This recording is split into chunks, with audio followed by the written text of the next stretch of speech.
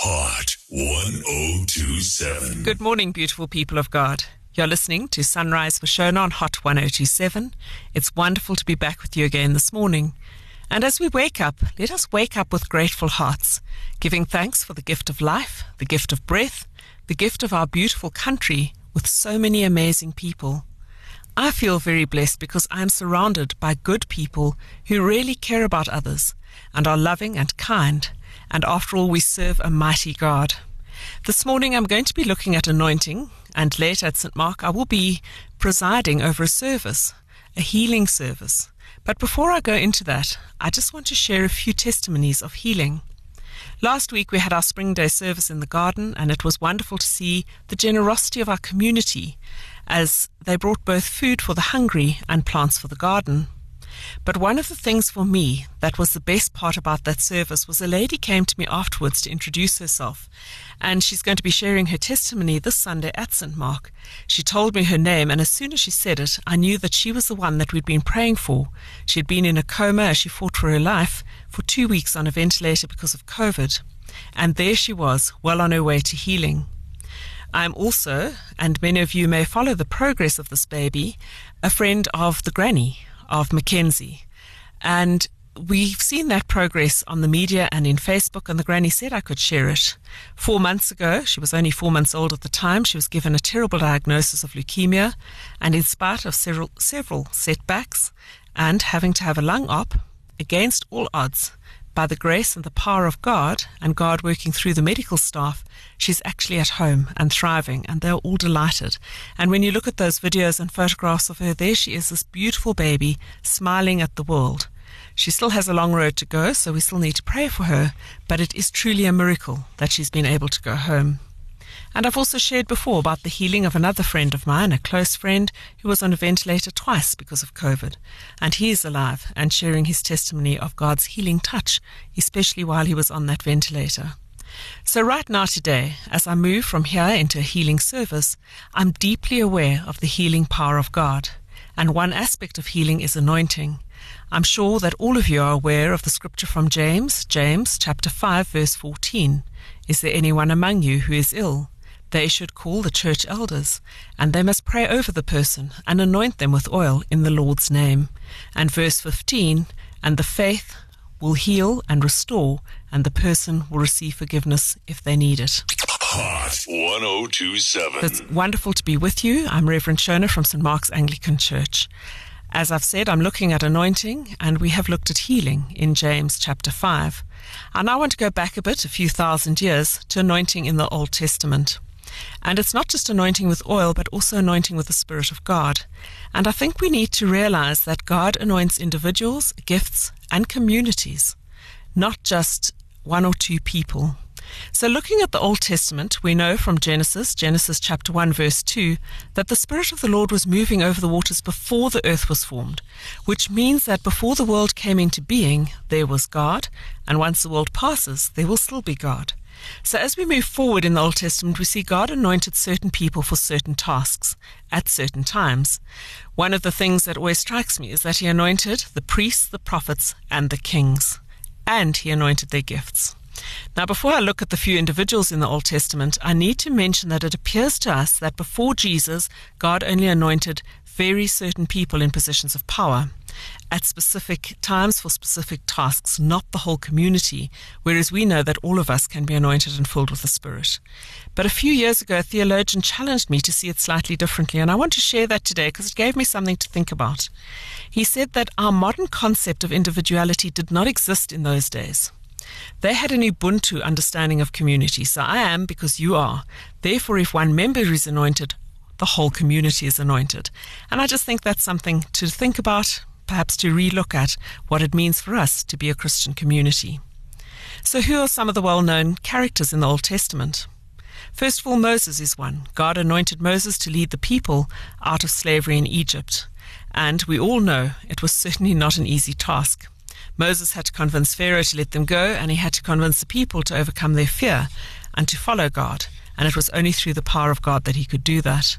We also see anointing of persons in consecration. In Leviticus 8, verse 30, we're told that Moses took the anointing oil and some of the blood off the altar, and he anointed Aaron and Aaron's sons.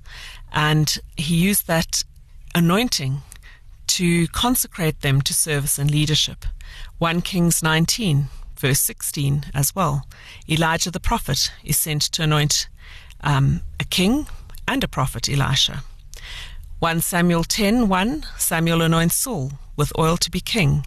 1 Samuel 16:13, Samuel anoints David to be king. 1 Kings 1, and I think it's verse 30, Zadok the priest anoints Solomon. So these are just a few examples of anointing for consecration. We also have examples of anointing the body. Ruth, in chapter 3, verse 3, Naomi tells Ruth to anoint her body. Psalm 92, verse 10, I've been anointed with fresh oil. And there is anointing for sacred use. In Exodus 29, 30 and 40, we see Moses being told by God to anoint the altar, all the utensils that are used on the altar, to anoint the sacrifice that's been offered, in fact, to anoint the tent of the meeting as well. So Moses is called by God to anoint all of these things with the holy oil. We can also be anointed with the oil of joy and gladness. From the Old Testament, Psalm 45, verse 7, God has anointed you with the oil of joy. And in Hebrews 1, we read, God has anointed you with the oil of gladness. And I think at the moment we all need that joy and gladness. So anointing was also used to prepare people for burial. We all know that. And what I'm hoping is that by now you've realized that the Bible is full of anointing in various forms, with the Spirit of God, but also with the physical anointing of holy oil. I feel it's very important not to lose this, and in fact for us to remember the significance of anointing with all we use to come before God, to ask for healing, to ask for leadership. Everything we use to worship God should be anointed. Hot 1027. Breathe on Hot 1027. Good morning. It's wonderful to be with you. You're listening to Sunrise with Shona, and I've been looking at anointing and healing in the Old Testament and also some testimonies of healing. I want to move now into the New Testament and look at Luke chapter 4, verse 17. Jesus is handed the book of the prophet Isaiah, and he reads the following: The Spirit of the Lord is upon me, because he has anointed me to preach good news to the poor, to announce the release of captives, recovery of sight to the blind, deliver those who are oppressed, and proclaim the year of the Lord's favor. Then he said, Jesus said this scripture has been fulfilled today in your presence. And of course that caused all sorts of problems. But in other words, Jesus was saying, I am the Messiah you have been waiting for. Now I just want to focus at this particular time on what Jesus said he was anointed for and what that means for us. Jesus says he's the fulfillment of that prophecy from all those years before. So, of course, we're all anointed by the Holy Spirit, and our gifts are all anointed, and we all have at least one gift, and we need to be bold in using our gift, especially at this time. So in spite of the times we are living in, some of us need to preach the good news. We need to be out there preaching the good news, and as St. Francis said, we only need to use words if we have to. In other words, all of us can live lives that show the glory of God in the way we're living. We're anointed to preach through the service of our lives. Some of us are going to be called and have the ministry of releasing people who held captive, and I think particularly spiritually. So there are different ministries within that, but we are called to set people free through our prayers, through our example. Some of us are called to open the eyes of the blind, and again, this is just not physically for me.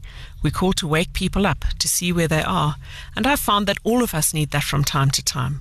I love the fact that God sends people into my life to reveal to me my own prejudices, my own blind spots, where I need to change, and that for me is why community is so important. We can't actually be Christians on our own. And of course, we're called to deliver those who are oppressed. So those are just some examples of what we're called to do, and we are all anointed, and please remember all of us have at least one gift. Now I want to look at the anointing of communities. Our bishop often says each church has an angel, and what is the angel of your church when he comes to meetings? I feel that, and maybe I am misinterpreting him, but I feel that what he's asking is, what is the calling of your community? What is your community anointed by God to do? And I have found that each community seems to have a different calling, the purpose of that community. So all have to share God's love and God's word, but we have different callings. So at the place where I'm now presiding, I would say that the call is probably healing. It seems to be a well of healing. The previous parish where I was, the major call was acts of mercy. Now, obviously, all parishes and all communities should have all the gifts, but I found that there is one main thrust, if you like, one angel, in the bishop's words, of that community. And maybe you need to look at yours and ask God, what is it that God is calling your particular community to do? And being part of a community, for me, as I said, is so important for our own growth and life, and our gifts are definitely multiplied exponentially. So today, as we wrap up this morning, I want you to consider three things. Acknowledge that God anoints all of us with the Holy Spirit. Consider what gifts you have and offer them anew to God and ask for God's anointing upon them. And thirdly, look at your community. What is the anointing of that community? And how is God asking you to serve in that community? Coming up now on Hot 1027, Oh, Let the Son of God Enfold You and 10,000 Reasons. Thank you so much for listening. May God protect, bless, and anoint you. Have a great week. Hot 1027.